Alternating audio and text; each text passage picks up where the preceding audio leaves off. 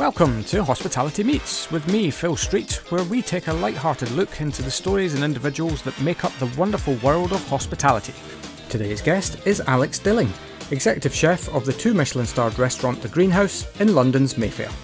Coming up on today's show, Alex tells us how he's been getting through lockdown. We have to eat twice a day, so preparing lunch and preparing dinner, that can kill like 2-3 hours of my day, no problem. Phil dishes up yet more world-class advice. Don't dress as a waiter when you're going out for dinner. And Alex reveals the best time to go socialising with a chef. Yeah, I think a lot of funny and stupid things have probably happened after 1 a.m. All that and a whole lot more as Alex talks us through his story and journey to date. Don't forget, we launch a brand new episode each week, so hit that subscribe button on any of the podcast apps.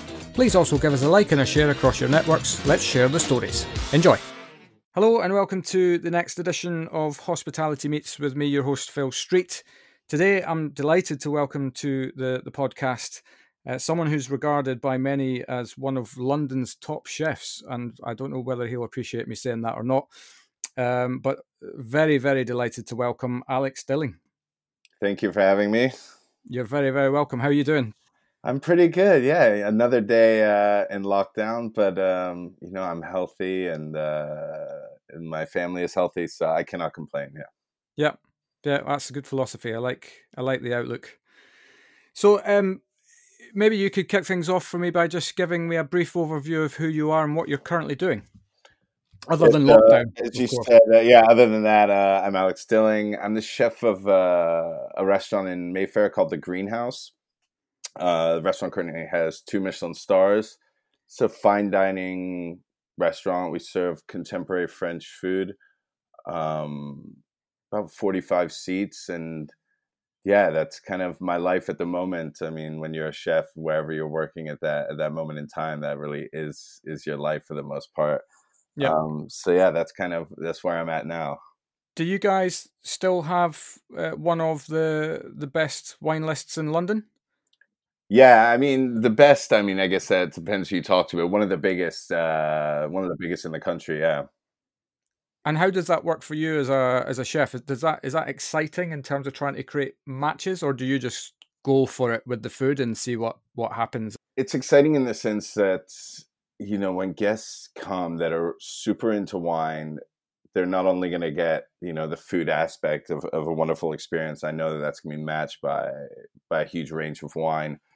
In terms of my involvement, when you get to any restaurant at this level, you have a team of incredibly talented sommeliers that, the last thing they want is me telling them what they shouldn't do, right? Yeah. But it's really something that rounds out the kind of package and rounds out the experience of coming to a restaurant like this. And so for us, we like to think obviously we're doing something very special with the food. We can be sure that the guests that do want to drink something really special will have that complete option when they come and eat with us. Yeah. I have to say, well, that I've been lucky enough to eat in the Greenhouse. Myself and my business partner came in last summer. A long time ago now. And I mean, I love my food anyway, but I have to say that the experience that we had was every single dish that we had was responsible for making us make this noise that you make whenever you're eating excellent food, which is just thank you. Yeah, it's and then I'd encourage also people to go on your Instagram page because the precision in your presentation is just off the charts. Oh, thank you so much. I think it's really important. Like a lot of people talk about that and the how the food looks and everything. And I think when you get to a certain level, it all matters, right? I mean, It needs to be delicious, but my mom makes delicious food, right? And it needs to tick every other box too.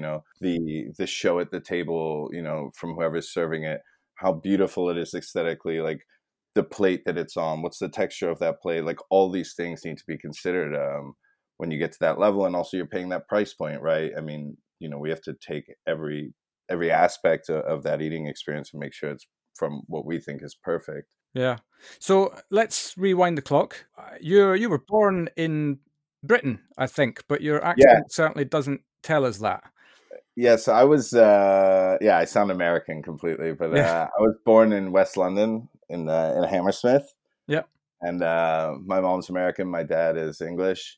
So I lived in the UK till I was about 7, and then I moved to California, where my mom grew Oh, up. tough. Yeah, really tough. Yeah.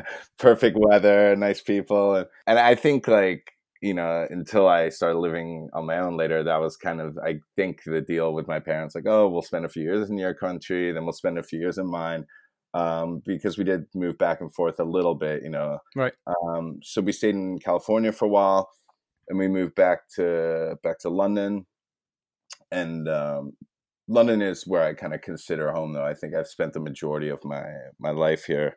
Um, but yeah, when I was around, I guess like 17 or something like that, I mean, I'd already had a big interest in food and cooking. My grandfather was an incredible chef, and I cooked with him a lot. And my mom is an incredible chef, so it's always been a huge part of my family is cooking together, eating really well. Really fortunate to travel with my family when I was young, places like Italy and things like that, and be exposed to just really good products and good food. And so I've always had a big appreciation for eating well. And yes, when I was around, I guess 17, yeah, I wanted to go to culinary school. At that moment, it wasn't kind of yet the thing to be doing, I guess you could say. So my parents weren't so into it, so they said, "Okay, go study something else for a year, and if it doesn't stick, we'll let you go to culinary school." And so Right. I went to study psychology at Richmond University, which was a complete disaster. I think I went to about 4 classes and spent the rest of the year kind of goofing around and having a good time.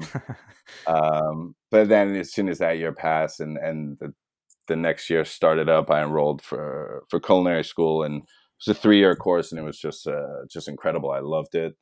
I think when that's kind of your love and your passion, you get sucked in 100% when you start, and so that was just an incredible experience for me. So that hit you quite quickly then, in terms of you felt yeah, this is the route for me.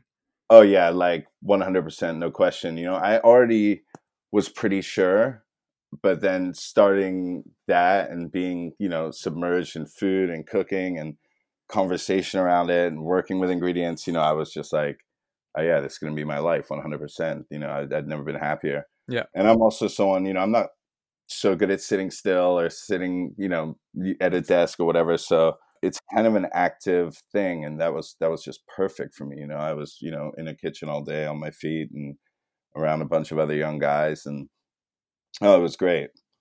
So I did that, and after that, I worked around in London for a bit, but didn't stay anywhere too long, and kind of simple places, and I was with someone at the time who wanted to move to New York, so I thought, okay, that could be an interesting place to go work. I was really young, and so I went to New York, and I kind of checked like the Michelin list. Okay, what are the best restaurants? And I stashed around at a bunch of them, and spending 1 or 2 days in their kitchens, and I really wanted to pick somewhere that I thought, firstly that I would stay for a while, and secondly that I thought I could have an impact. That I wouldn't just be a number, and I think that's a really important step as a chef to not necessarily pick a restaurant to work in, or I mean, it probably makes sense for any field, but because it's the one that's considered the best one, is to pick a place where you think you can have longevity, and Yep. you think you can stand out in the crowd, and be someone there, not just another number. And the restaurant of Alain Ducasse was opening, who's obviously considered by many as the best chef of our time.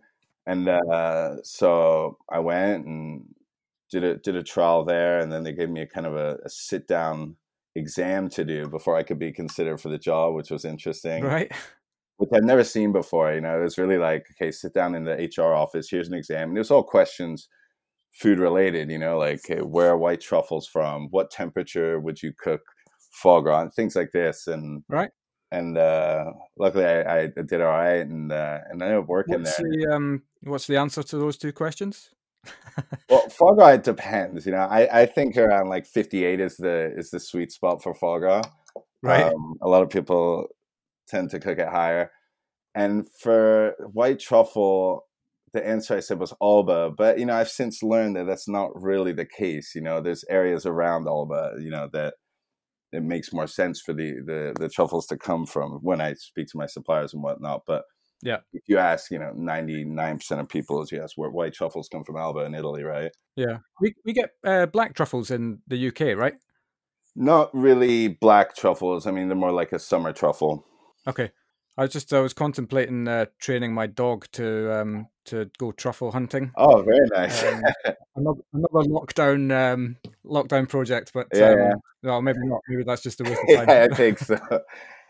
And yeah, so I ended up staying there for around 4 or 5 years, and it was just like I loved it. It was incredible. He's a chef who's really focused on product, super high standards.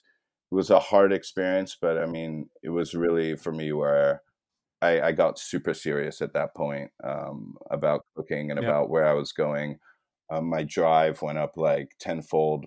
And yeah, I would say if there's any part of my career that was really a game changer for me, it was that working in that kitchen, with his philosophy about food, the structure of the kitchen, the discipline. It was just amazing. How old would you have been at this point? Like probably 21. Okay. So right at the beginning. Yeah. After I've been there for like 4 or 5 years, there was me and another sous chef. We went to go work at this caviar house. It actually was like on the same street, which was funny. It was on the 54th and Madison, in the middle of Manhattan in New York. And it was like a small caviar house, and took that over for like 3 years, and it was cool. It was like 20 seats.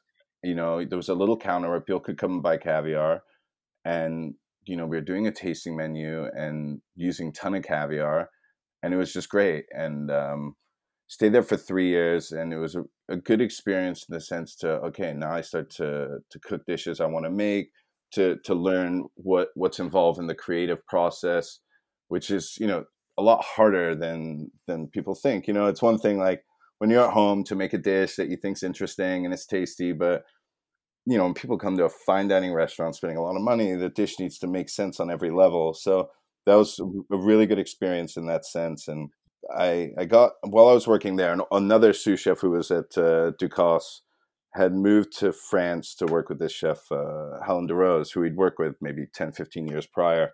Yeah. And he was her corporate chef at this moment. So I've been at this caviar house now for like 3 years, and they were looking for an executive chef for her restaurant at the Connaught in London. And me and my girlfriend at the time, now my wife, we were kind of ready to be back in Europe. She's from France, and so I got that opportunity, and it just seemed like, okay, well, it was a huge job from what I was used to. I just kind of been, a head chef with like 3-4 guys in the kitchen or whatnot, to taking over a restaurant in the Connaught with 20 guys in the kitchen, a huge operation.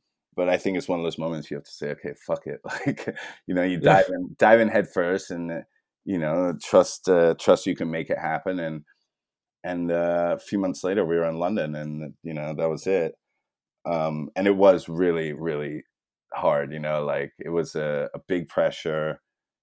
It's a huge name, the Connaught Hotel holds a big reputation. I was going to say you've got a double whammy there, haven't you? You've got a big reputation of the Connaught and a big reputation of Helen DeRose as well. Yeah, and so it was tricky because I arrived, I don't remember what year it was, but it was like the month after the Michelin Guide came out, right? So they just like reconfirmed their 2 stars. Right. And so I knew kind of like, okay, I'll be there for a full year before the Michelin comes out again. So if we, the following October, if they lose a star, it's 100% my fault. So that put like a whole other level of pressure for me. I knew like, okay, my first year, we're not gonna, get a 3rd star. Like, it's like one way for me to go. And so it was, a super challenging year. I put a ton of pressure on myself, rightly so. She'd obviously made a decision to trust me with a restaurant.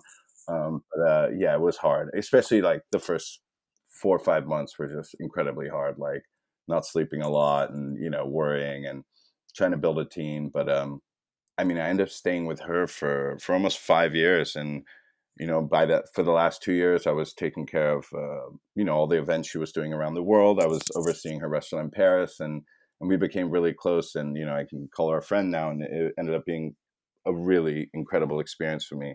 Can you remember that evening at Fortnum and Mason, a little story around my introduction to Helen DeRose?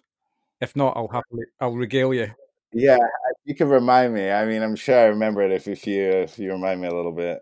Yeah, do you remember it was a pop-up that you were doing in Fortnum and Mason at 45, well, now 45 German Street. I think it might have been. Yeah.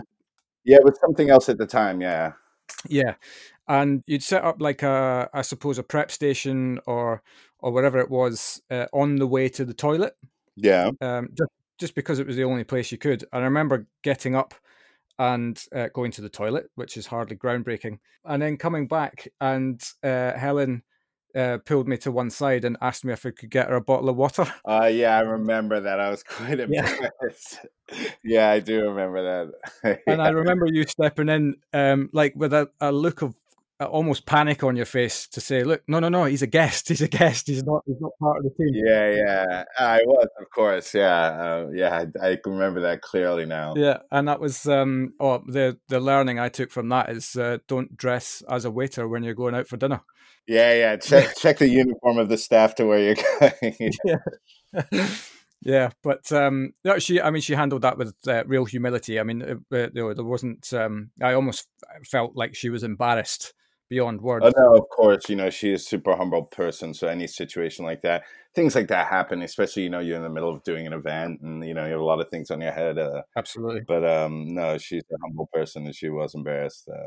Yeah, I never actually made it to Helen DeRose when you were there. Oh wow! Okay. Despite all of the talk about that we would, but we so I never got to experience it while you were there. But obviously we've experienced the greenhouse since. But it's an amazing place. I mean, when you go to Le Connaught, it's just beautiful. The day before I started there, me and my wife went just to have a look, so I knew my way to get to work. I don't know if you do that when you start a new job. You check your route the day before just to make sure nothing will happen and you're late or whatever. Yeah, sensible. And you walk up in front of that building on that little kind of corner in Mayfair. It's just something incredible. It's beautiful. It's a special place. And when you go to eat there, they have two bars that are just both stunning in their own right. And yeah, it's a cool experience to go eat there. I've been back only once actually since I left, but I had a very good time. Yeah. You said you were there 5 years? Yeah, so 5 years. And yeah, the last 2 years I was kind of bouncing between London and Paris. And, we did some amazing trips around the world. Me and Helen and the corporate pastry chef, we did events in New York, Japan, Mexico. Just incredible experience. Yeah. And then you moved to the greenhouse. Yeah, so I've been in the greenhouse for maybe just over a year and a half now, and it's been a whirlwind. It's been crazy, but a lot of fun and yeah, another learning experience. It was full of challenges at the beginning, full of stress, questioning, but I'm a big believer. You put in the work, the extra mile at the beginning, and it kind of pays off later in the journey. And I think that the pure example is the greenhouse. The first 6 months, I really, me and my chef de cuisine, we like glued ourselves to that restaurant and just had tunnel vision about it and what we were doing, where we wanted it to go, and with the food and everything. And I feel like that's starting to pay off now, and we're starting to get like a little bit of buzz around the restaurant. People are speaking a bit about the food really positively. And I think that's because of what we did early on of starting there. Yeah. How do you mentioned earlier on that you're not very good at sitting still. Yeah. We're in I suppose a situation at the moment that maybe requires you to do that a little bit more than normal. Yeah. How do you get by at the moment? What are you doing to keep busy? Well, so, we have to eat twice a day. So preparing lunch and preparing dinner, that can kill like 2-3 hours of my day. No problem. And then you have to eat the meal. So there's another like at least 2 hours gone. I try to do a bit of exercise each day, do a walk each day. I think me and my wife were not good at like, we can't sit and watch like TV series or movie for 4 hours on the couch. Just doesn't work for us. We're both in the industry also. We're used to being active and stuff. So after 1 hour being on the couch watching a show, saying we need to move around or clean or something. So, we're just making it happen, right, as best as possible. But at this moment now, after 6 weeks, yeah, we're starting to go a little bit crazy. Yeah. Yeah. What do you like to cook at home? If you're in work and you've got to be massively precise, does that precision go out the door as soon as you walk out the door? Mm, a little bit. I mean, at work, yeah, I'm kind of crazy about the detail of everything. It's something we say a lot is detail, detail, detail. If we have an extra 20 seconds before we send a plate, we're saying detail. And that means just like check the plate again, look at it from every angle. I mean, you've seen the food, everything has to be in its place, and there's no Yeah. margin for error there. At home, I'm not like that at all, but I enjoy making simple things that are, yeah, cooked properly, but I'm not worried about if one thing is, out of its place as long as it's delicious. You're not throwing pans across the kitchen then. No, no, no, not at all. No. I have to clean it up. I have to. So, yeah, but I love cooking at home. It's such a different. It's a completely different experience. I mean, when you start to work in a restaurant, it's and then when you become a head chef, it's very different. Like the cooking aspect of it changes completely. Yeah. My role now in the restaurant is more. I cook, but I'm more working on creation of new dishes and things like that. It's very rare that I do the preparation of the food for the menu. The mise en place, we call it. There's people that are trained really well and paid to do that. And me and my chef de cuisine were more in the role of developing new dishes, then training and trickling down this information throughout the team to cook them properly once we've developed them. And Yeah. um, so I love when I get to cook at home because I do all of those things that I don't necessarily do on the day to day. So for me, it's a really enjoyable experience to cook at home. I Yeah. like it 2 days a week. It's perfect, not this 6 weeks in a row thing. But no, I really enjoy cooking here. Yeah. I'm trying desperately not to make the podcast about the virus. I mean, you can't really avoid it, but it's yeah, it's kind of consuming everybody. Oh yeah, completely. Yeah. But talk me through, if you would, if you're allowed to. I don't know if you are, but your kind of creative process. So how do you form dishes? Basically, where does it come from?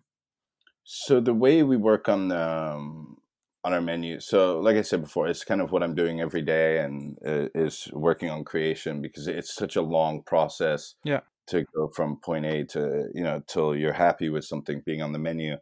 So for an example, like it's not like we do like a 3 month, okay, we change the whole menu. It's always like one dish is in the works. When that dish is finalized, it goes on the menu. So like say, for example, we know that green asparagus is going to start to be good enough to use in 3 weeks. Yeah. So we can start to get it in 3 weeks before, even though it won't be in its perfect state, we can still start working with the product, seeing what we want to do with it. Right. And that's the original like seed of a new dish, is saying, okay, the next product we want to get on the menu is green asparagus. We get it in, we think, okay, do we want to put green asparagus with smoked eel? Do we want it to be more vegetarian? Do we want it with an egg? How do we want to treat the green asparagus? And that's really it, and we think about what techniques we know and how we want to do that. And it's from discussion.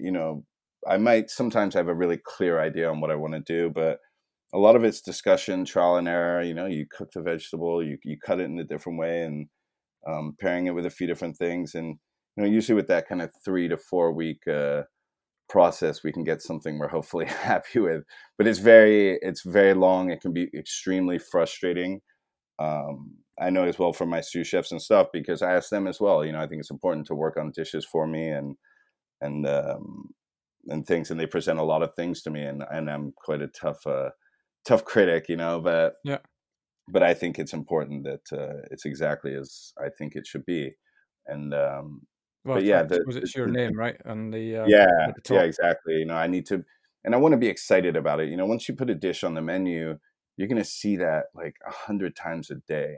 Yeah. If you're not excited about it and you're gonna look at it 100 times a day, it's gonna be depressing, right? So I really want a dish. It's only menu ready when I'm like, wow, I'm super excited to see that all day. I'm super excited for our guests to see it, and that's really important to us also. Yeah. Yeah. It all stems from product, like getting a hold of amazingly good product, which we're so fortunate. We have so many good suppliers now. I mean, I've been in London, for a while now, so I have a really good supplier list, and yeah, having amazing product and letting that be the inspiration. Yeah. And what about from a technique perspective? Because I guess there's always new techniques coming in play with using equipment that people haven't necessarily seen before. Do you jump on board with that, or are you fairly classical in your approach? I'd say we're more classic. I like our food to our food is very classic in our flavor profiles, Yeah. and I want our food to seem really approachable. That's important to me. I don't want our guests to come in and think like, "Oh, what the fuck am I eating? What is that?" I really want Yeah. it to seem clear. Like I don't put a lot of things on the plate. It's very elegant and it comes across very simple, but all of our stuff has a ton of technique behind it. There's always a lot of processes with our food to get it to what we think is the perfect degree of cooking.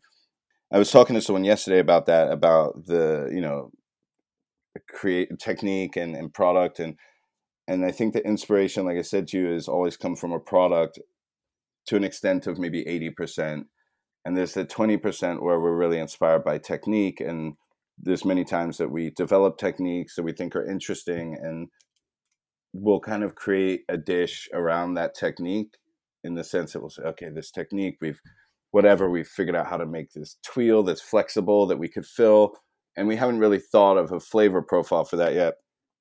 So that's kind of 20% of the time from this technique that we've developed. We'll say, okay, well, this is coming this season, tomatoes. Let's dry them. Let's make a tomato tuile that we can then fill with sea urchin or whatever. And Yeah. so there is a percentage of the time where our creation is driven by technique for sure. Yeah.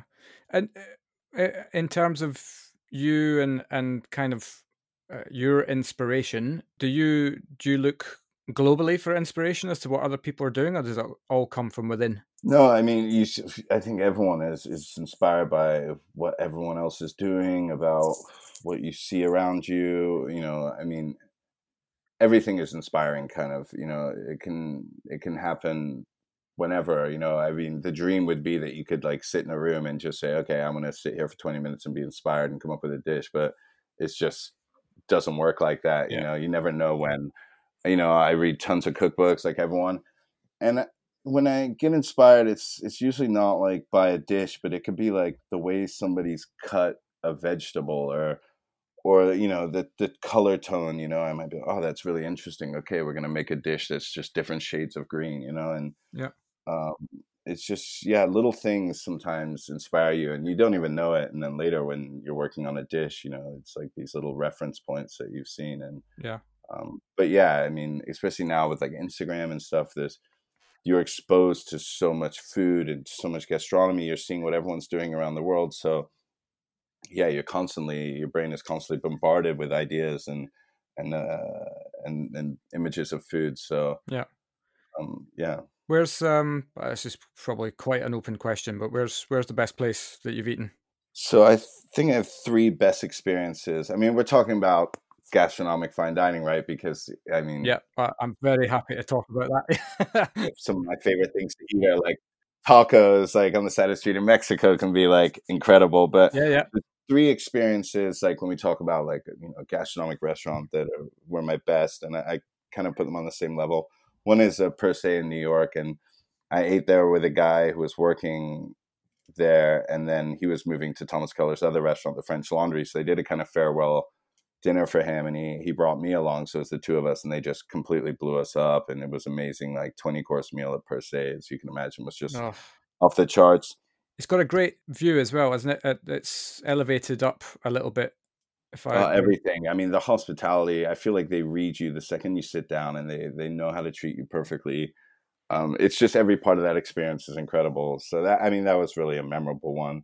Yeah, And then I think it's almost like the French counterpart to Per Se, and it's Hotel de Ville in Crissier. It's a 3-star Michelin, and I went there with a few chef friends, and it was just like, it was old school but modern, and just, yeah, I mean, it was, there was not one thing you could say about the whole experience, from the service to the food, that wasn't mind blowing.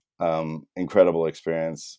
And then the other one was when I was in Mexico with Helena, actually, and there's a restaurant called Pujol, which I think is probably the more famous of fine dining restaurants in that part of the world.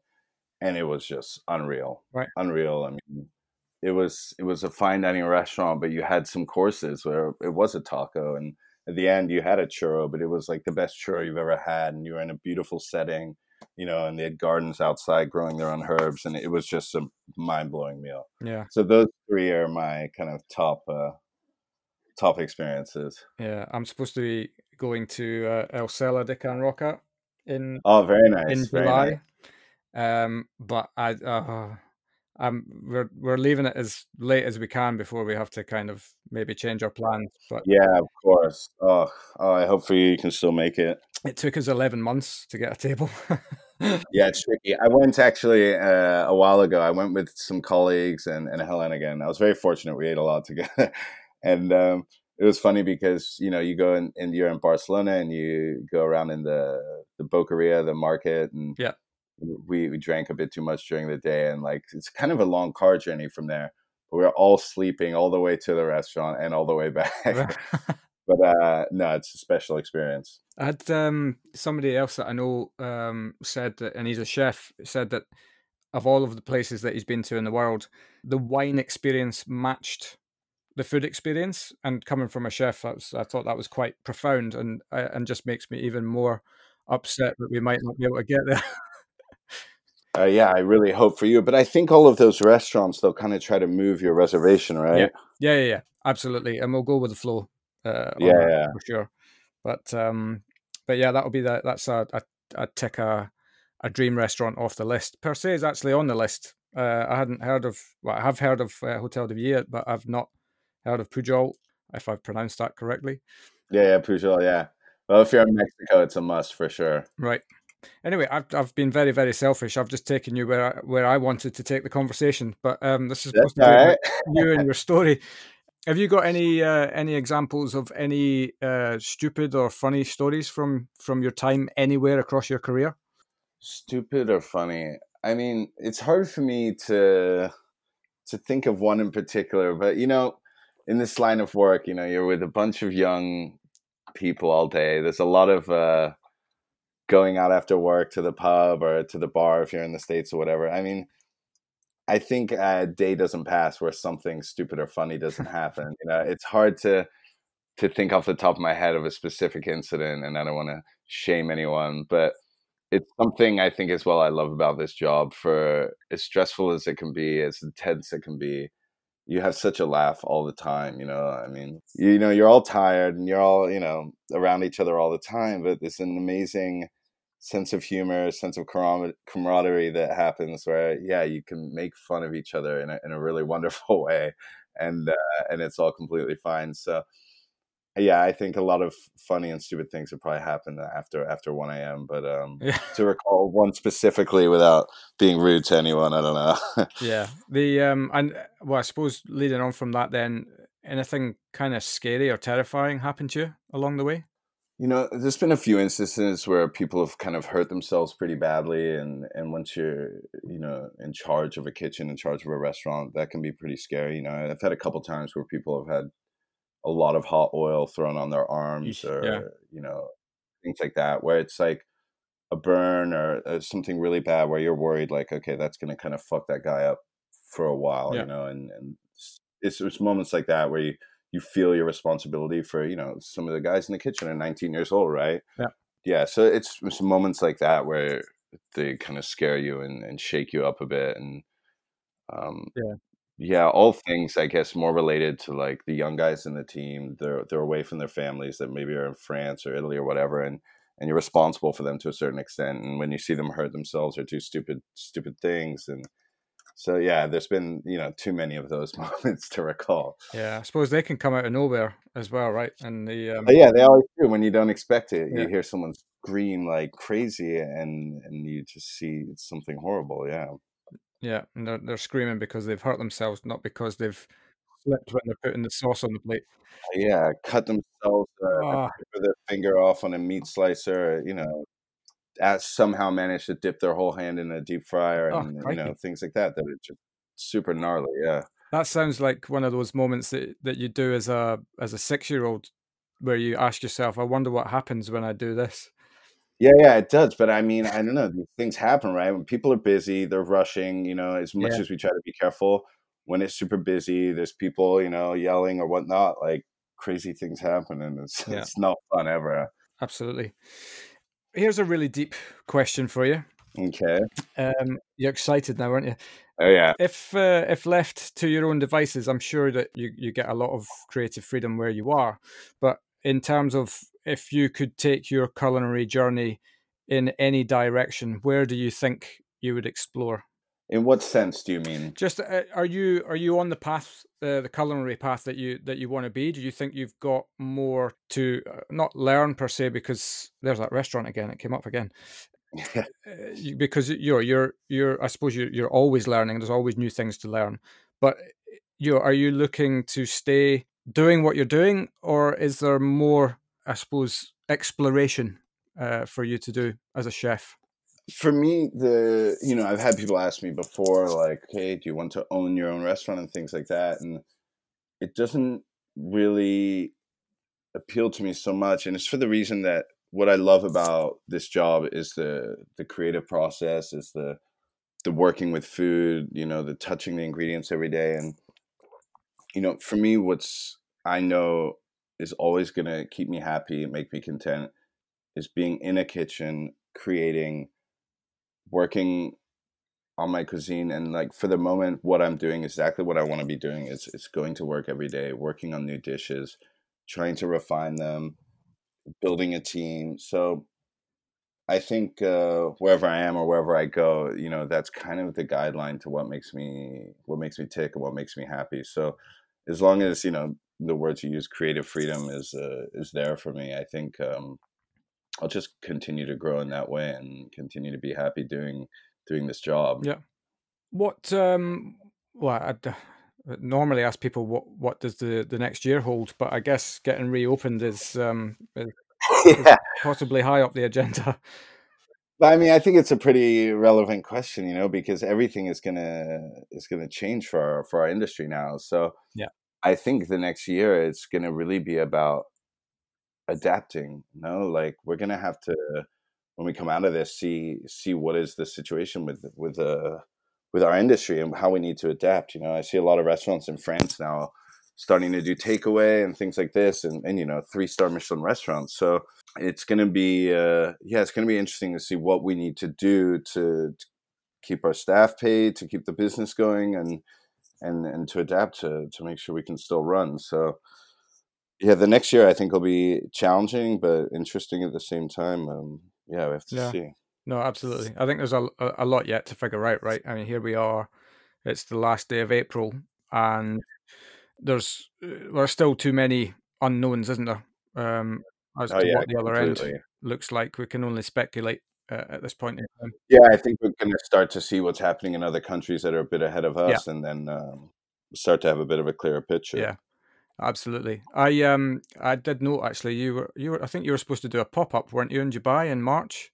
I assume that didn't happen. I did the event in Dubai, but yeah, I was meant to go to Singapore, Athens, Hong Kong, and yeah, a lot of collaboration dinners that have kind of been put on the back burner for the moment. Things that I hope will still come to fruition. Cooking with friends around the world, I think it's super important for our industry and for our creativity. But yeah, they'll just have to wait. But yeah, a bummer completely. Yeah. Where do they come about? Because people approached you to ask you if you'd come and do it, or how does that happen? Yeah, I mean, although the ones I've done so far, the greenhouse, like people contact through people they know, or they message me on Instagram, and or chefs directly just send a message and say, start up the conversation. And I think it's a really cool thing in our industry now, these kind of collaborative dinners where we get to Yeah, make new friends, cook with other people, use different products, and yeah, it's interesting, and it's also kind of healthy to step outside of your own restaurant, to stop for a minute, go somewhere else, work with different ingredients, see other things, and it's good, I think, for when you come back. yeah. I often wonder how in places like the Middle East, where there's not a lot of arable land, how do you work with seasonality in that? Do you just kind of make it up. When we were in Dubai, we got incredible products, huh? Really?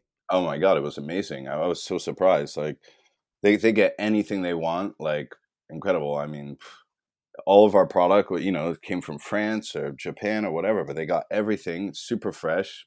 Right. I mean, I think you pay a lot for it, right? Yeah, sure. But everything we wanted, like I gave the list at the beginning, you send your list of these are the products we want to work with for the menu we're going to do. Tell me if it's possible. They're like, yeah, everything is fine. And sure enough, like when I was there, everything came in top condition, which is incredible. I mean, I was totally shocked. Yeah, absolutely. I remember went to the Maldives once upon a time, and you don't, I think, appreciate until you're somewhere like that the logistical challenge of getting high quality produce to an island in the middle of nowhere. Yeah, I think the Maldives is tricky for products now. Yeah. Yeah, but nevertheless, I mean, the standard of food that they were churning out was incredible. But yeah, it does get you thinking about the logistical element of it's not just about growing the produce; it's about getting it. Yeah, absolutely. It's a huge organization.